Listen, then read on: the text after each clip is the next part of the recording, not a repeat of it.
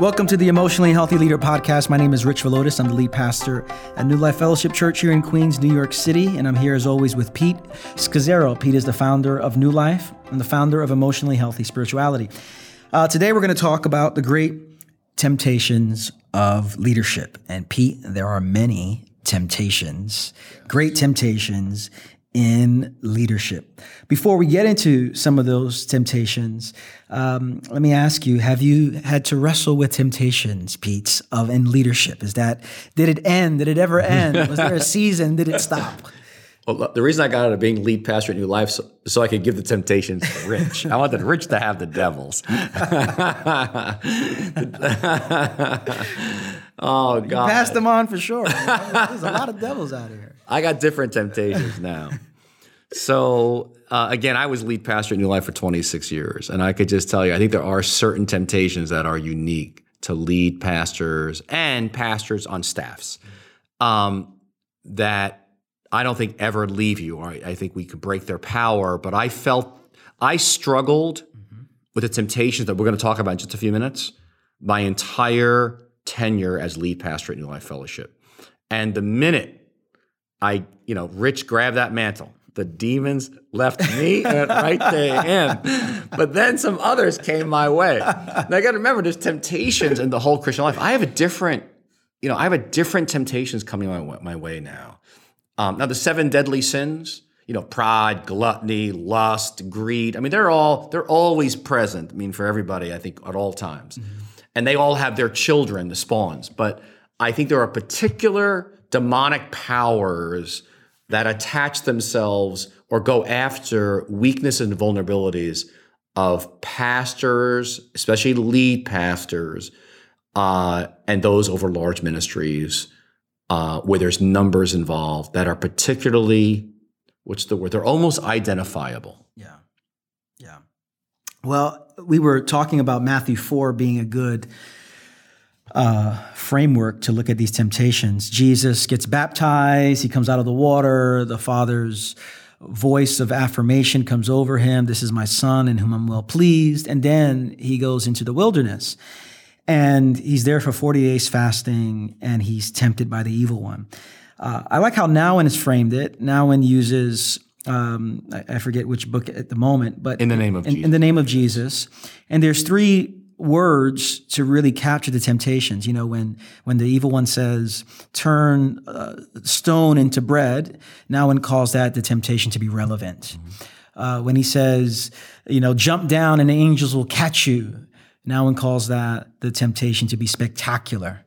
And then he says, bow down and I'll give you all the kingdoms of the world. Nouwen says that is the temptation to be powerful, to have power.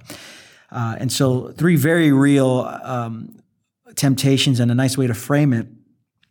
The temptations very similar to that come out of your book, Pete, and out of your own thinking and preaching are very similar and yet a little different.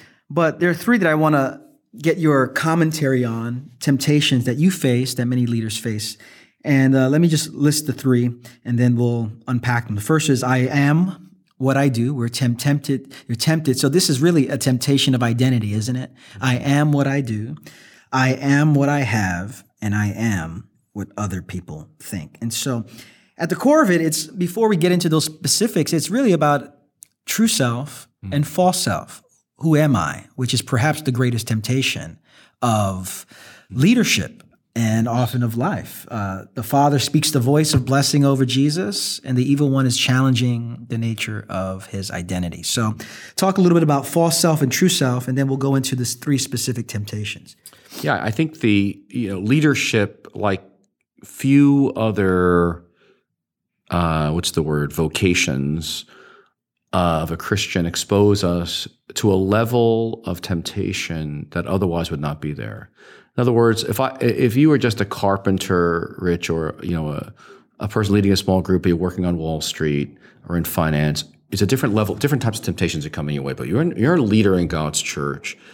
It requires and demands a level of depth and spirituality to stand that's not required in other roles. I think that's why Paul has these requirements in 1 Timothy chapter 3 about the requirements of an elder. And if I was going to put it in contemporary language, part of it is you've got to be grounded in God in a very deep way to be a leader in God's church, because you're impacting all these sheep. I mean, there's so much at stake, and thus your depth or lack of depth or shallowness has large implications.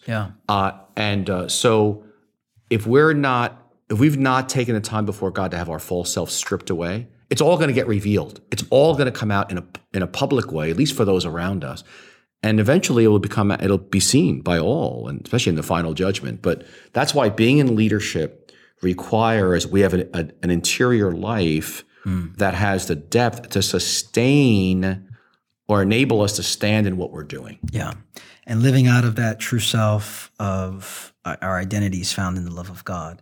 And so often we don't live in that true self. We live out of a false self, and these temptations lead us along those ways. And so the first one is the great temptation of leadership is I am what I do. I am what I do. Expound on that a little bit. Yeah, and again, Rich, your favorite verse, and I mean, it should be all of our favorite verses, you are my beloved son, with you I'm well pleased. I mean, that's the great challenge of being and doing. And the devil comes to Jesus and says, turn these stones to bread. You are what you do. Do something. And he doesn't do it.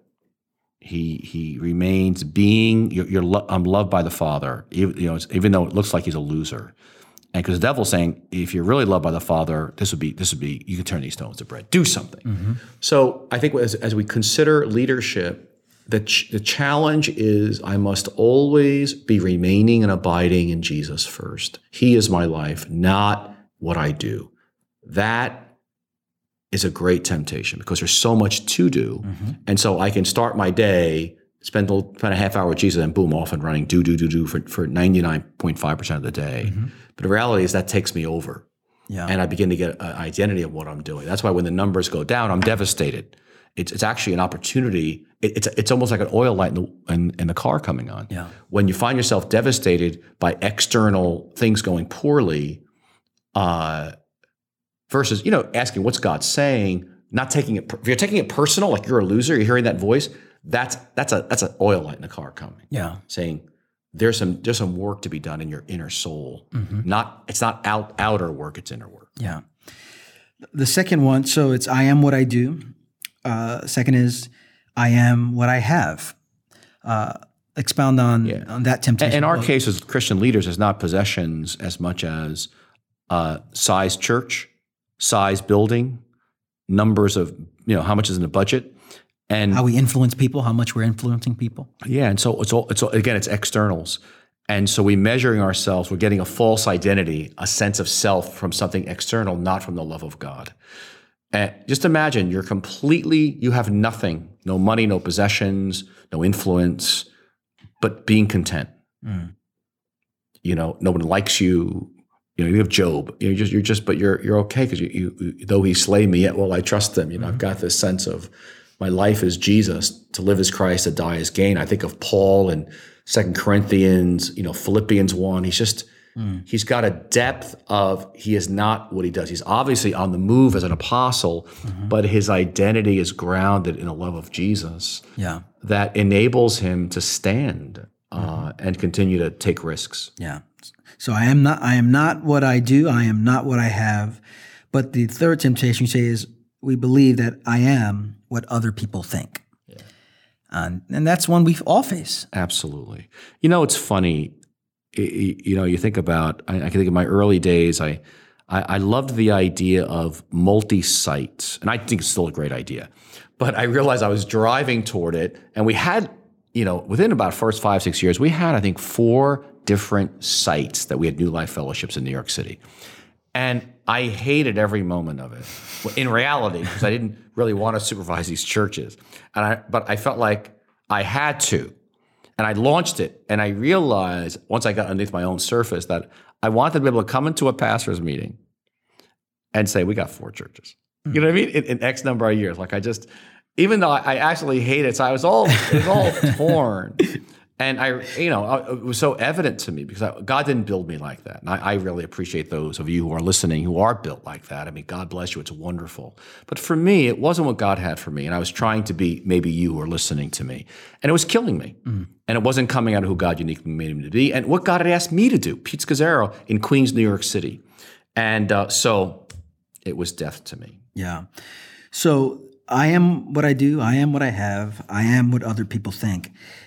So the way to mitigate against these temptations, to resist these temptations, it doesn't seem like it can happen without a contemplative life, without a prayerful, deep, contemplative life. Yes. Would you say that, Pete? Absolutely. I'd say you need two things. One is you need a deep walk with Jesus. Silence has to be part of your life. I mean, for me, when I got into emotional spirituality in 1996, that's when I think the power of the temptation was broken on me. It always was there, but it was something that really got broke. But then when I entered the contemplative, really got silence and stillness in my life, then it really got broken. I think it was not a serious struggle. It was always there. There were moments, but it wasn't a serious struggle. I had other struggles for the remaining years. But I also needed community. And I wasn't going to get it going to evangelical, ecclesiastical, pornographic conferences, which is that's a Eugene Peterson term, ecclesiastical pornography, which is what we peddle in the evangelical church, which is we go to these conferences, get fed these big churches, fast, quick, dynamic, and it's like pornography. We need more of it to get juiced up and excited to work like a maniac. And it's like porn. It's an addiction. And I stopped going to those conferences, first of all, and I began to go to monasteries because I needed to create community, because even at New Life Fellowship, people thought I was crazy initially, until we created a culture here at New Life where there was support. And some of you listening don't have any support. Well, there's support out there. There's a number of excellent ministries supporting pastors out there, and you want to tie into that as you build your community into a community that says, no, wait a second, success is doing God's will. Success is becoming who God calls to be. Success is saying, God, what are you saying to us? That's success, not what other people think. So I think that, but without a contemplative life and some community you build in, it may just be you and your spouse. I don't think this is possible, because the temptations are so enormous that it requires a roots going deep in one's soul in God. Yeah, I don't think it's possible any other way. Well, Pete, that's all the time we have here. That's great. I think that's a good place to stop. For more information on the contemplative life, on these three temptations, you can check out Pete's book, The Emotionally Healthy Leader. You can go on our website, emotionallyhealthy.org. And you can also check out what we're doing over at New Life Fellowship at newlifefellowship.org. Well, Pete, next time, we'll see you. Thank you.